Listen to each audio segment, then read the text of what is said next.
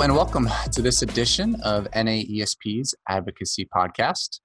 With us today, we have Michelle Young, who is a professor of educational leadership and policy at the University of Virginia.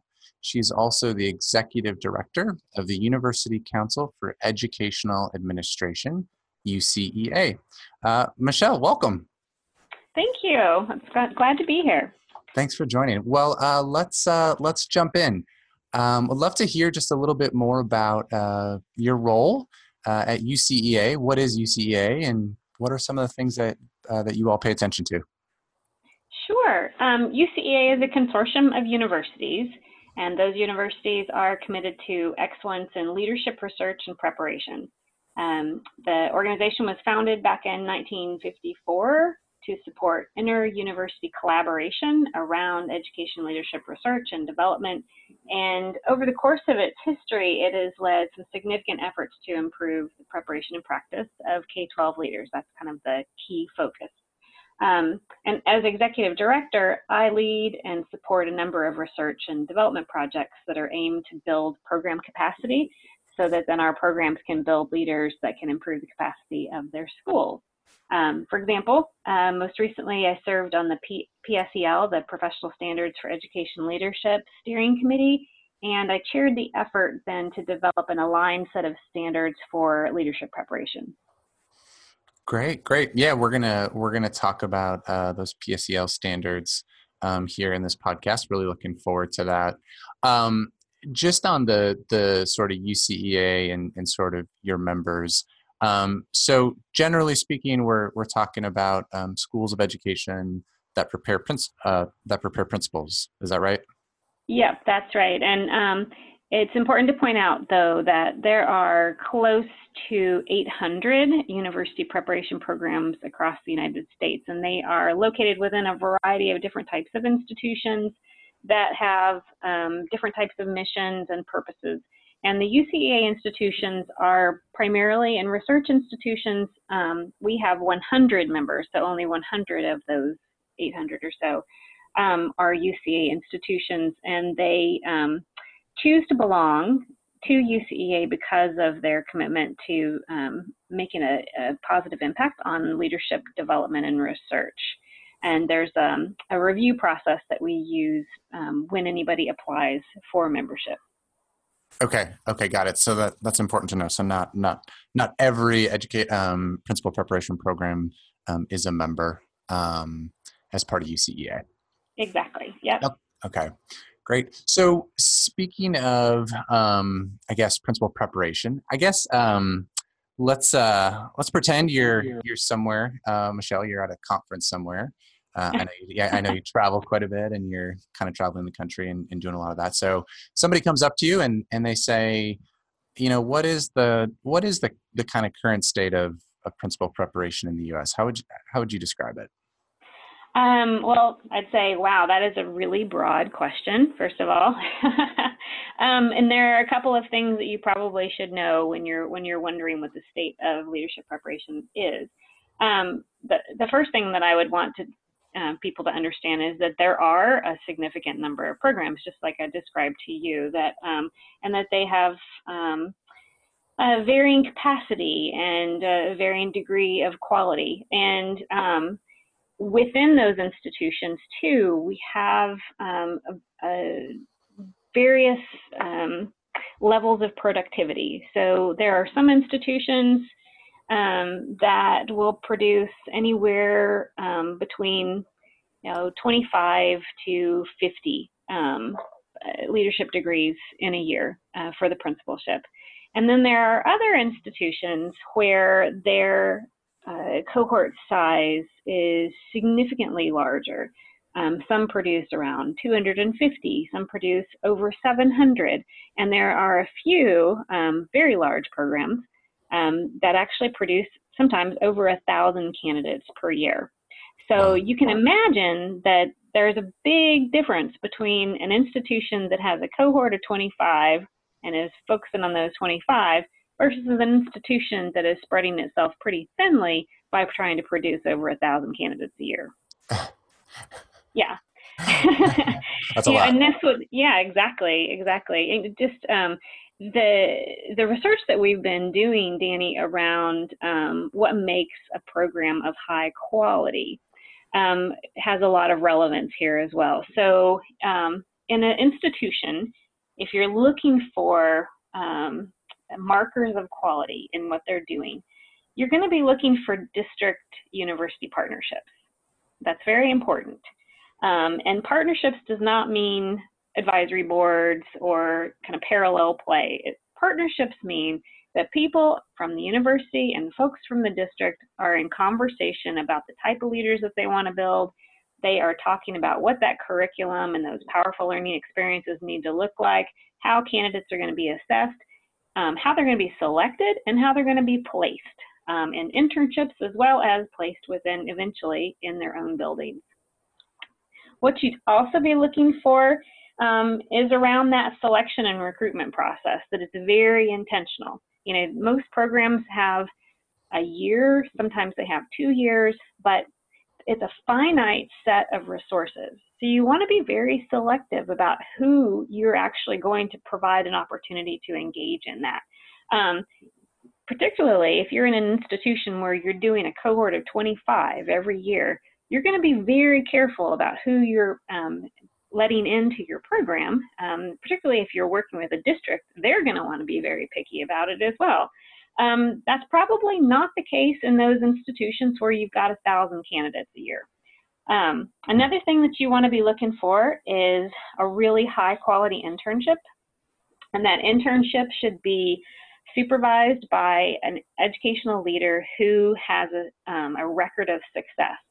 We don't want individuals who are going to be providing a negative role model. We want people who are providing a very positive model of what an educational leader looks like and who knows also how to mentor. So that person should also have some preparation and experience in terms of how to actually be a good field supervisor. Just a couple of other things that you would want to look at, and these are all, again, kind of based on kind of the best research that we have available to us at this time around quality leadership preparation, would be intentionally designed programs, so they know what they're trying to do and they've mapped the type of leadership they're trying to build throughout their curriculum. They've got curriculum maps throughout their powerful learning experiences, throughout their internship. Qualified faculty, and what I mean by this is a mix of individuals who've got strong experience in the field and strong understanding of the research base, and they can bring those together in the way that they develop the program and deliver the program. That their curriculum would be standards-based. You would want to make sure that they are reflecting the PSEL and the NELP standards, and possibly also state or local leadership standards, depending on the size of their district. And then finally, that they're engaging in candidate assessment, and then they're using that data to help the candidate grow and also to help improve the program. So those are a few things that I would want people to understand when they're trying to get a sense of if a program is high quality and a program is not of high quality, what they might be looking for. Now, of course, as an outsider, they're probably thinking, well, how in the world would I actually know this? There are some states like Illinois that actually have put in their state code the requirements to have some of these quality features, such as district partnerships and high quality internship and selection processes. There aren't too many states that have actually done that. There are just a handful. Tennessee is another one. Another way that you might be able to figure this out, though, is whether or not these programs are accredited by CAPE or by the state. And not all states' accreditation systems are the same. However, even though states have the authority to approve programs, some of them do not have the authority to review them and then approve them again.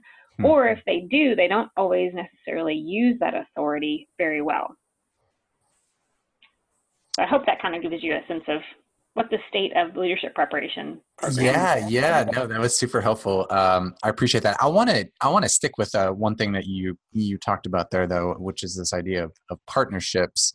Mm-hmm. And what can you give an example of what folks in the district, maybe superintendents or sort of district leaders, might be seeing in principles, sort of the folks in practice, and what a real authentic partnership would look like, where those folks could have conversations then with the principal preparation program, the provider, to kind of have that feedback loop to say, here's what we're seeing, and here's some changes or some ideas that we would like to see. Like, what's an example of something that folks might be seeing on the ground, and then what that sort of conversation would look like? Yeah, that's a really good question. And when universities and districts have really strong partnerships, part of what makes it work is having that kind of ongoing conversation. Many times that is part of a memorandum of understanding that they've put together. So they've said, okay, we're going to go into partnership together, and part of what's going to make that work is that we're going to have this ongoing conversation. We're going to sit down and we're going to think through together how we're going to do selection. Then we're going to do selection together. We're going to think through what this curriculum mapping is going to look like, and we're going to think through, who it is that's going to be actually teaching these courses, and how we're going to assess candidates, and when that assessment data is actually going to come back to the candidates. But then also when we are going to sit down together to talk about that data and how we're going to use that data to inform any kind of program changes that we want to make together. Now, you can imagine that you could put together a set of a calendar that would possibly work pretty well for certain individuals from the university and from the district to actually make that happen. What's important is that you designate who that's actually going to be, and then that both of those organizations stick to that designation. Because having folks change out midstream really can interrupt what the goals and the progress that those who are engaged in the program planning and program development and delivery are trying to do. So it's really, really important to have some stability in terms of the folks who are involved in this. A really good example would be the University of Denver and the Denver Public Schools. They have a really significant long-term partnership. In fact, that partnership has been going since the early 2000s. Denver Public Schools has a large number, getting close to, I think, 275 of its building and district level leaders are graduates of what is called the Ritchie program out of the University of Denver. And what has been really important to the success of that program has been the ongoing participation of Susan Korach from the University of Denver, and then over the course of the program, two particular individuals who've been very involved from Denver Public Schools. And when the switch went between the first woman, Maureen, to the second person from the district, Sandy, it was really important that that kind of a succession went really smoothly, so that progress that was made with that partnership, so that the ongoing improvement of the program, making sure it met the district needs, was really well supported. Does that help? No, absolutely. No, that's really fascinating, and sort of that you see it time and time again, whether it's something like a partnership like this or just other sort of state programs, is that institutional knowledge can easily be lost, and sort of gains that are made in terms of sort of building those partnerships is halted. And so that's really an important message. I guess since we're talking about it, so just since it's something certainly a trend, just wanted to kind of get your take on it as it relates to sort of districts. Is just residencies and principal residencies, and how you're seeing, what's the trend with principal residencies and that requirement among providers, and our districts sort of asking for that and encouraging preparation programs to have that sort of clinical based preparation as part of the experience that principal candidates receive?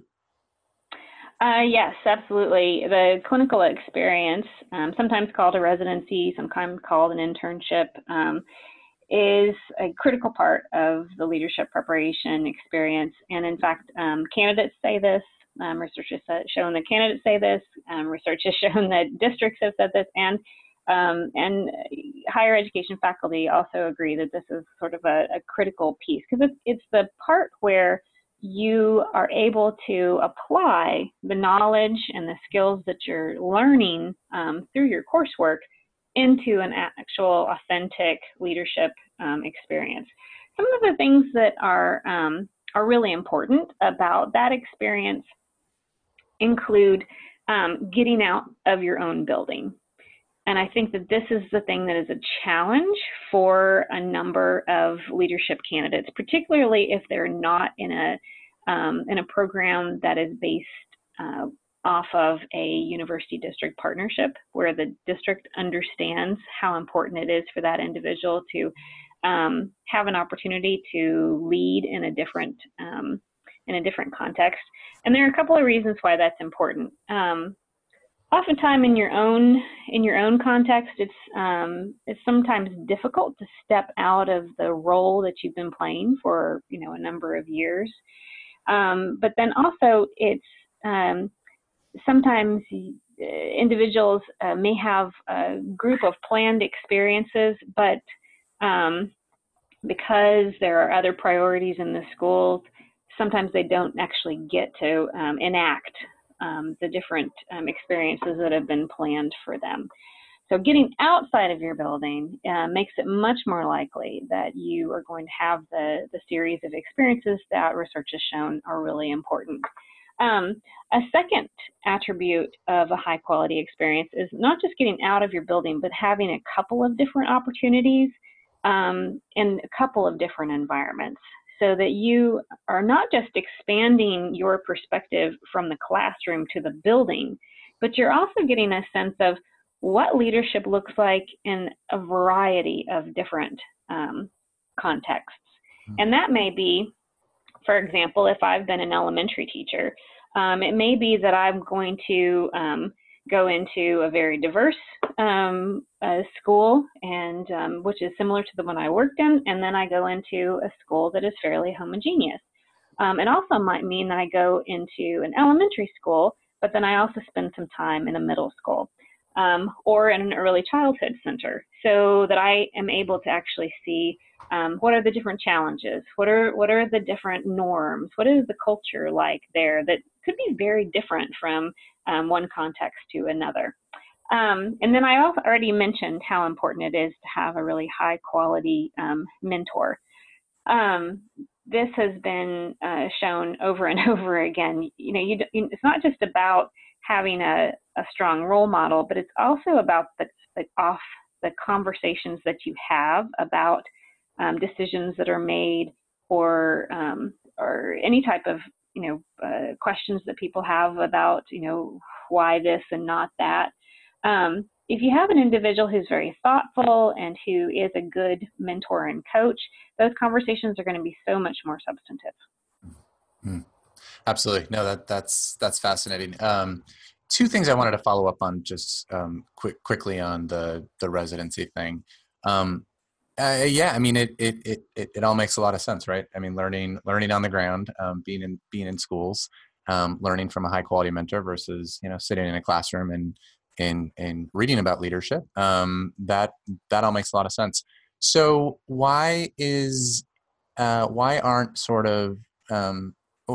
clinical based practice, I guess, the across the board norm? Why isn't it the sort of, I guess, just part of the experience that principal candidates receive, kind of no matter where they are and what preparation program they go through? Why is it not sort of widespread? That is such an important question, and I think that the answer to it is reflects the priority that we've placed on leadership in general in this country. When we look at the latest ESSA legislation, and everyone was very excited about this notion of a 3% set aside that would be set aside specifically for leadership development. But then when we saw the different plans that were put in place by states, not every state took the 3% set aside, and then even those states that did take the 3% set aside used language of educators so that they could potentially include education leadership, but it wasn't necessarily strategically targeting leadership development in the way that people hoped that it would be with the 3% set aside. So a parallel issue is happening with regard to leadership preparation. There are very few states that provide any kind of significant resources for candidates to support a residency or an internship. In those places where residencies and internships are full-time and are supported, you're looking at fairly large and well-resourced districts. In the rest of the country, it's primarily individuals are paying for their degree, and they are teaching at the same time. And it's very difficult to be teaching full-time and be in an internship full-time. In fact, it's typically impossible to do that. Yeah. So until we as a country decide that leadership development is essential, we've already decided that leadership is essential. We understand the impact that leaders have on student learning, on school culture, on teacher effectiveness. And research has shown how important the preparation is. And within that area of research, we've shown how important the internship is. What we have not done, though, is really leverage that research in a way that is changing policymakers' minds about how we might fund that leadership development opportunity. No, that's really helpful. That makes a lot of sense. What the other thing I just wanted to quick point out, you mentioned it, but correct me if I'm wrong, but this notion of kind of that mentor in this kind of clinical based practice, internship, residency, whatever you want to call it, that person and sort of who that is and their record of success, and the support that they're providing these principal candidates who are in a stage of really trying to collect all this information, try to sort of move forward as a sort of leader in the field.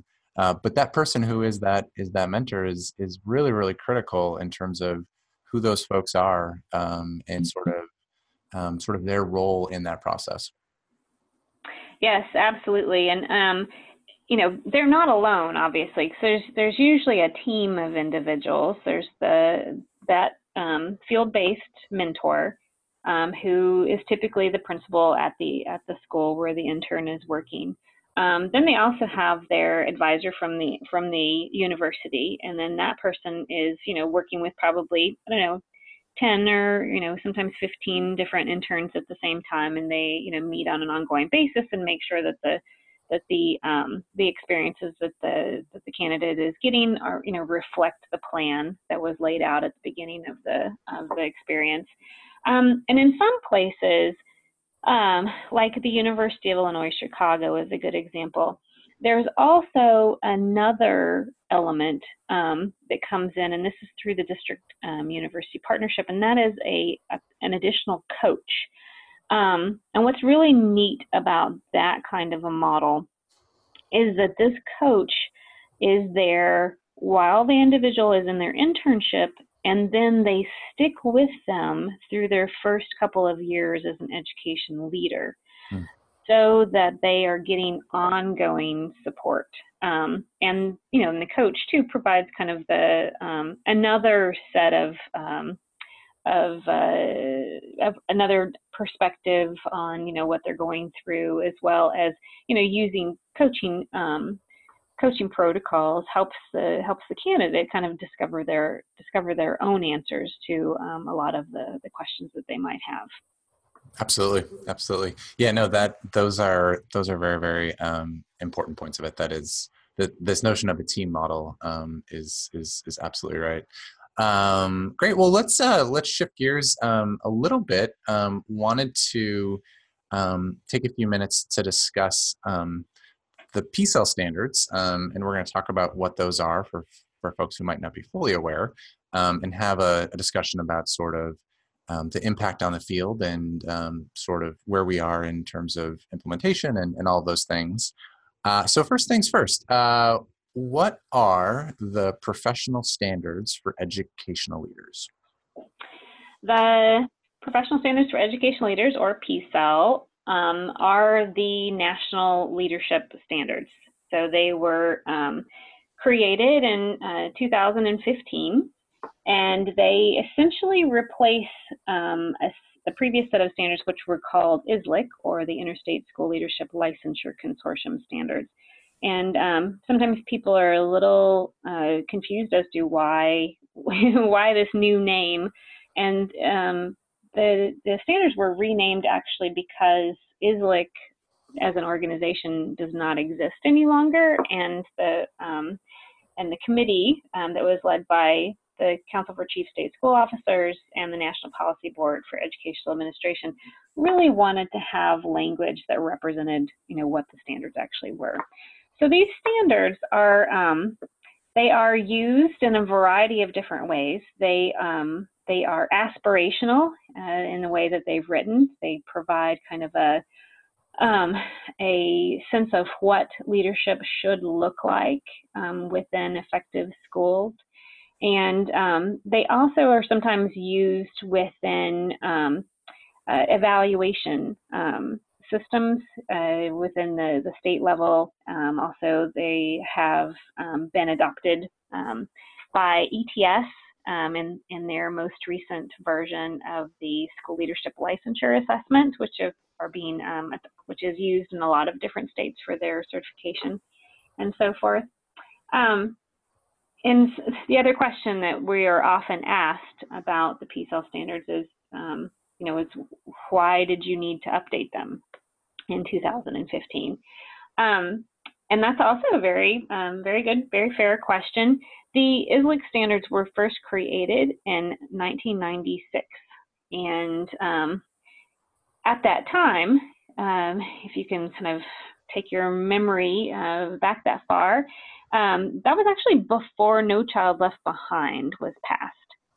Wow, so there was life before No Child Left Behind. I know, it's kind of hard to believe, isn't it? So even though the country was kind of moving in the direction of accountability, if you take a look at the 1996 ISLIC standards, you will notice that there's not a lot of focus on data or on any of the things that we kind of associate with accountability.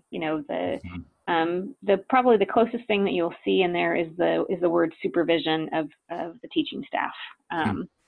Yeah, so that happened, and then after No Child Left Behind, of course, we've had Race to the Top and just a whole variety of other Common Core standards, and just quite a few significant national and state level trends around accountability and standards and so forth.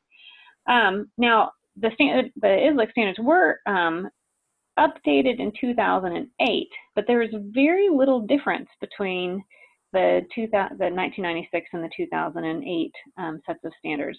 We aren't completely sure why that is, but the footprint of the standards are pretty similar. The other reason that we really needed to update the standards is that the ISLIC standards made very little mention of technology at all, and yet technology is having a significant impact on education today, and the rate of change in terms of technology and how it is kind of reshaping education for a number of students across the country really makes that a critical gap within the ISLIC standards.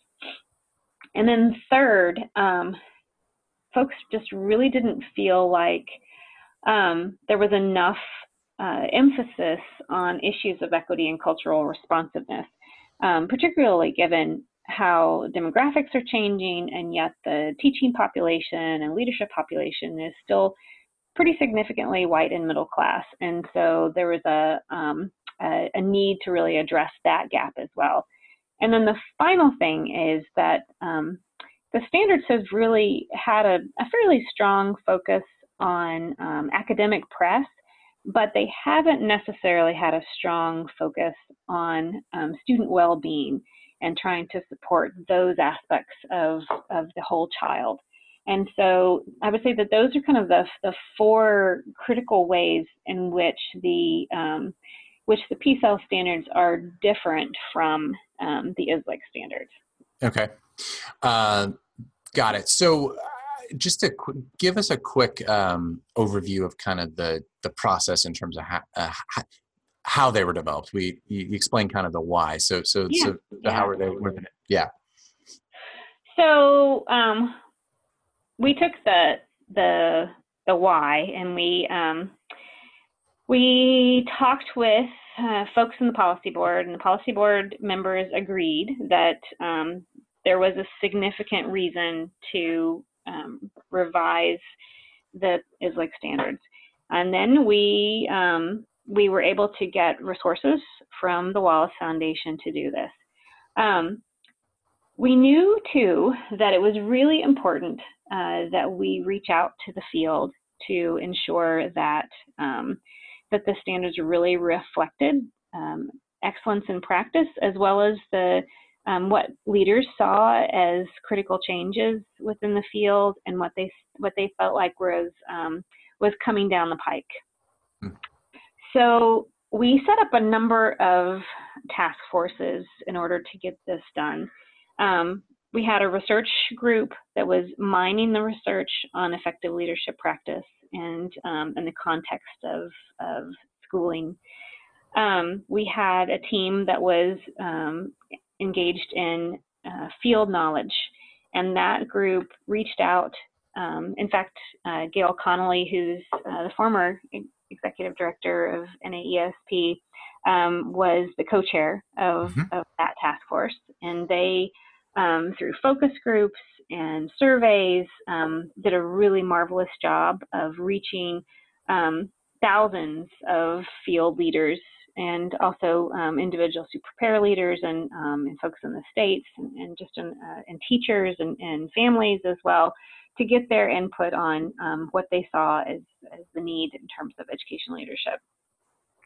We also had a group that was looking at the law and state codes, primarily because we were interested in knowing how many states had actually used the language ISLIC within their state codes, and how difficult it was going to be for states to actually adopt a new set of standards.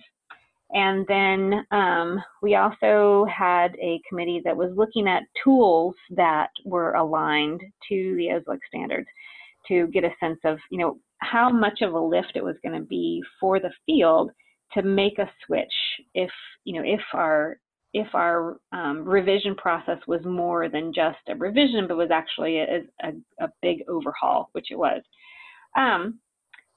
All signs pointed to an overhaul was overdue.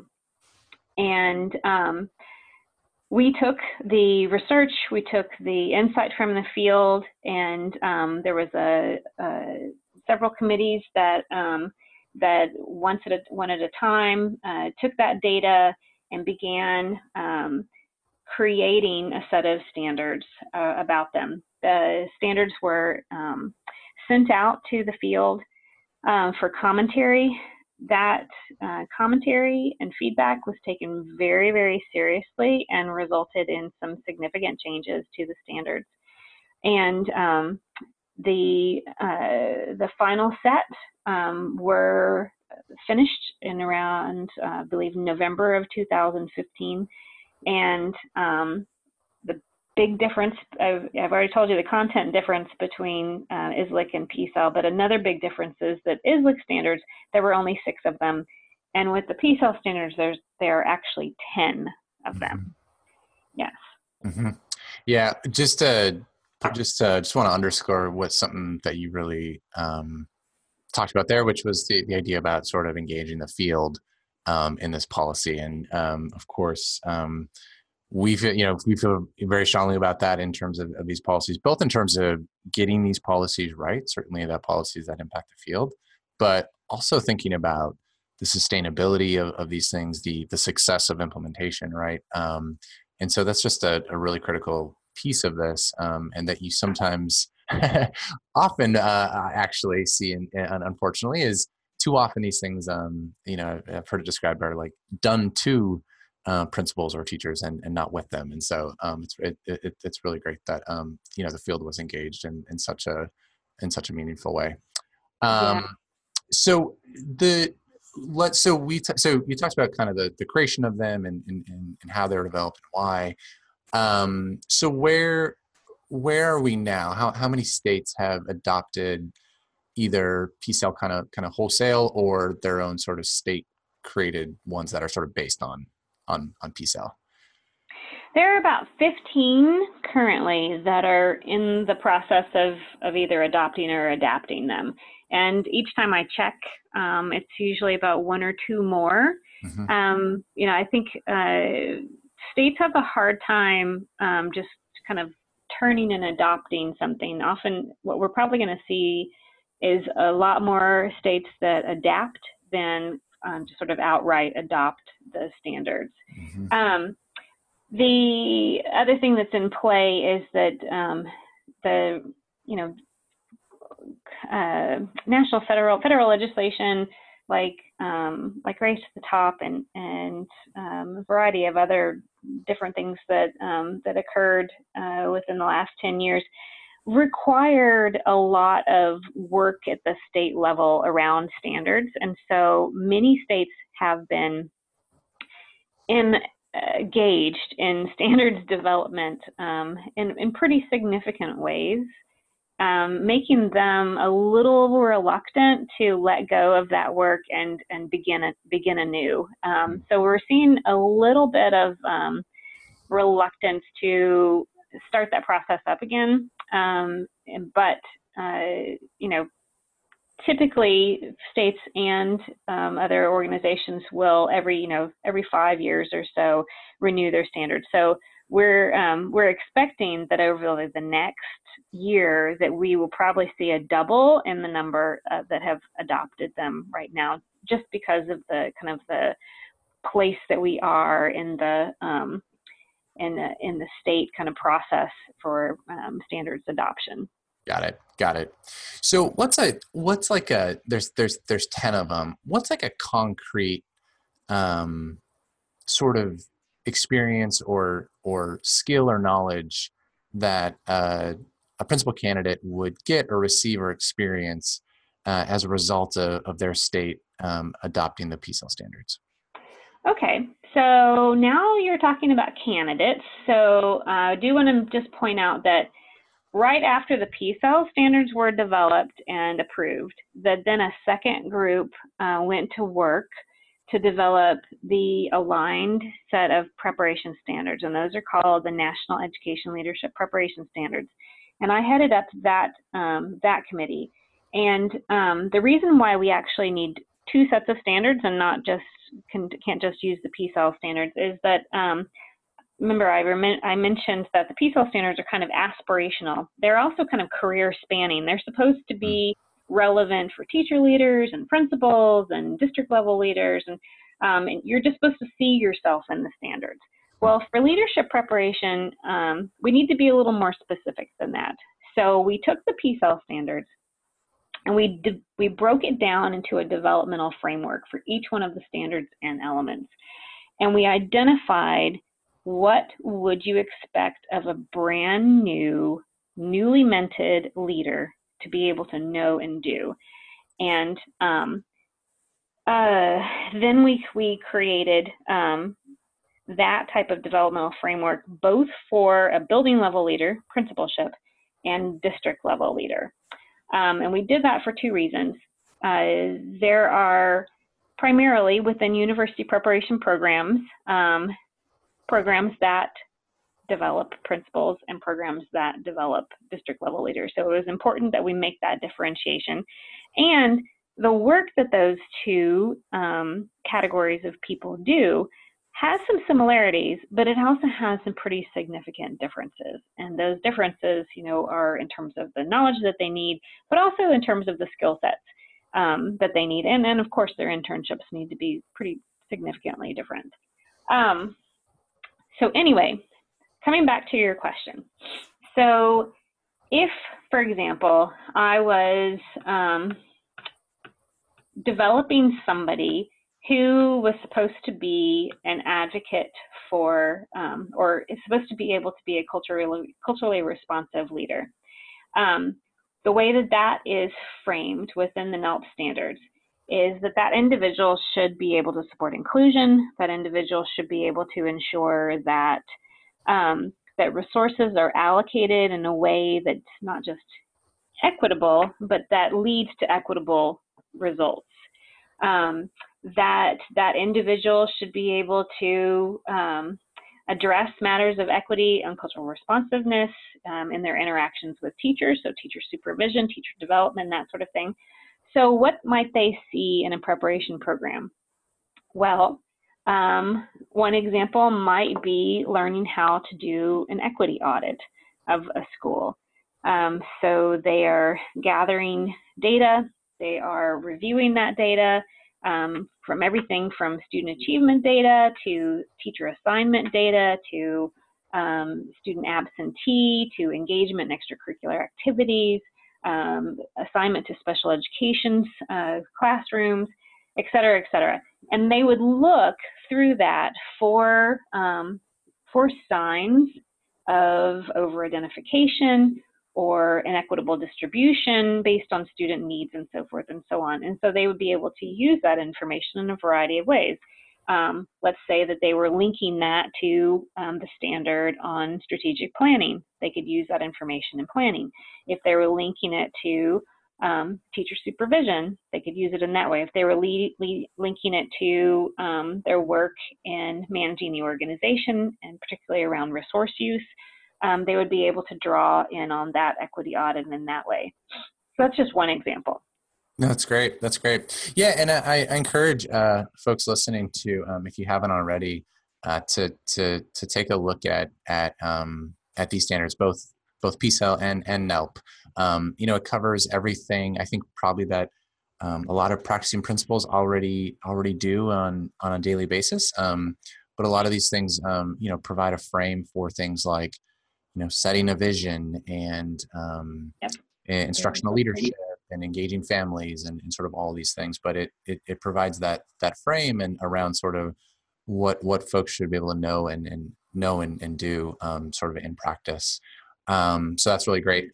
I question though on this idea that kind of it spans the career. So what's the vision in terms of what it should look like for someone preparing to be a principal and then into their sort of principalship? What does that alignment look like across sort of all of those pieces? So the NELP standards have operationalized what it looks like at the beginning. And to my knowledge, Danny, so far, I don't know of any models that have actually taken the PCEL and operationalized what it looks like as a 3-year leader and what it might look like as a leader who is kind of at an advanced level. Mm-hmm. Although when the ISLIC standards were adopted, a number of states actually did do that. And they used that then as part of their statewide evaluation system. So I imagine that somebody is working on that, but currently I am not aware of that work. Yeah, no, got it. That makes a lot of sense. I think but the notion, right, is that what you're receiving in your preparation program in terms of what you're expected to sort of know to become principal, mm-hmm. and then having similar conversations around, similar, basically these same standards when you're going through an evaluation, 10 years into your career, but there's some type of alignment, even common language it's a noble goal, certainly, but one that if achieved, I think would be a very positive influence on the field. No. Yes, absolutely. Absolutely. You know, the the idea of leadership progression. I mean, this is actually part of the standards too. And it's new to the standards.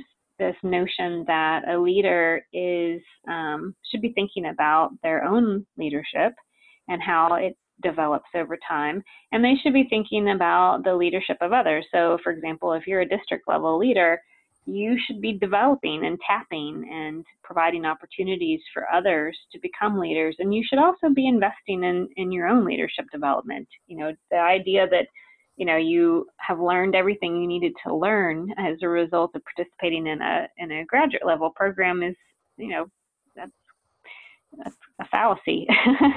I think learning is an enduring challenge. It's something that, as context changes, as challenges change, as technology advances, as knowledge advances, we too have to make sure that we are keeping up with those changes.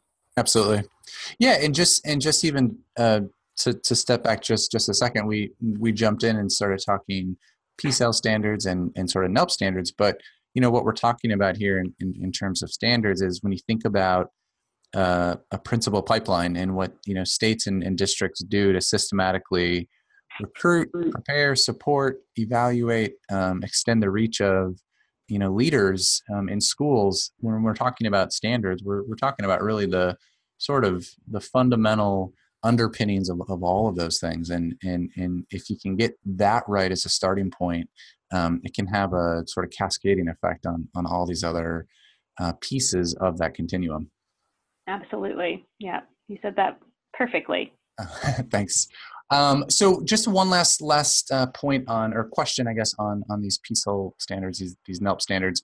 In thinking about NAESP members, folks who might be listening to this podcast, how can they play a role in sort of the implementation of these standards, improving them, ensuring that they stay sort of relevant to the field? I think there are a couple of things that NAESP members can do. First of all, I would highly recommend that people get familiar with them. These are really, really strong set of standards, and like we were talking earlier, they're based on research, and they're also based on knowledge from the field, and they're not just words on paper. They actually reflect high quality practice within schools. And so if leaders are really interested in understanding, how their own practice compares to what would be considered an aspirational description of the principalship, I would highly recommend that, they read through these and consider them kind of a touchstone for their own practice. A second thing that I would recommend, and this goes back to your question of how many states have adopted these standards, I would recommend that principals get involved in advocating to their states to adopt the PSAL standards, whether they adopt them or adapt them, to get in the game, because, the ETS, licensure tests are adopting the PSAL standards. VALED used to be, which is the 360 evaluation, used to be aligned to ISLIC. I would imagine that is going to be updated, as will other tools like that. The Inspire 360 has already been updated to be aligned with the PSAL and NELP standards. So if states are not paying attention to these standards, the rest of the field and knowledge development and tools are paying attention. And you don't want to have systems out of alignment. The best case scenario for our field would be that everyone is basically working towards the same set of standards.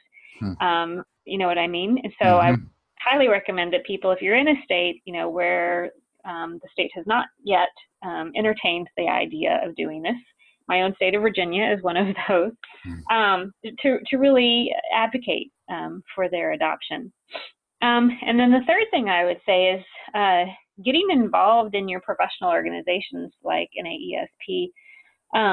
and other professional associations is really important. The reason why we were able to have such incredibly rich input from the field, both in terms of our initial outreach to the field and then also in terms of the comments that they made on the initial drafts of the standards, is because of the engagement of individuals, like the members of NAESP. And, that's also a benefit of membership, is having that opportunity to engage in those conversations that are going to shape the field. Absolutely. Absolutely. No, those are really, really great ideas and recommendations, which really goes into my last and final question, which I try to ask folks who have joined the podcast, and just to say thank you so much, Michelle, for joining this podcast. This has been really, really insightful, and you obviously have such a ton of knowledge on this stuff, and I'm shaking my head as I'm listening to you, just learning everything you're saying. So it's been really great. So thank you. But my last question is just to on that piece that you touched on in terms of principals and sort of advocating and thinking about how they can use their voice in this conversation. I'm always sometimes struck at sometimes the power, just even an individual principal talking to a school board, talking to their state rep or maybe their state school board, in sort of weighing in on a particular topic. So just for a minute, what's kind of, just to jump off what you're already saying there, but what's kind of that what do you have to say about that in terms of principals using their voice in these debates and the impact that it can have? I think it can have a tremendous impact, and I think it's an important responsibility. For many years, principals were cautioned against getting engaged in these types of conversations. Don't get political. Don't leave the safety of your school or school district to engage in policy level conversations. And yet, who better to carry the message of what is happening within public schools and the challenges, that are facing leadership and teaching and the educational enterprise in general, other than those who are leading those organizations. We've got our fingers on the pulse of public education, and I think it absolutely does matter. Many elected leaders do not necessarily hear from their constituents, and that is just really sad and disappointing.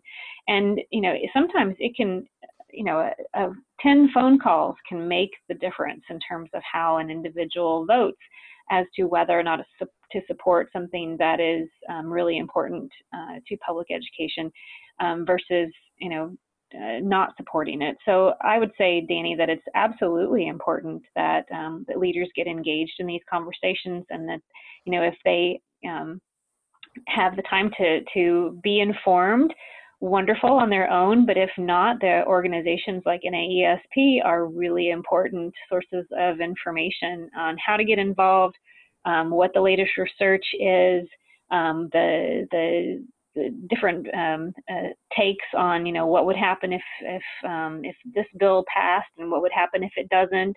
I think that is just a really critical role of organizations like NAESP, and you wouldn't be able to do it without those members in the field.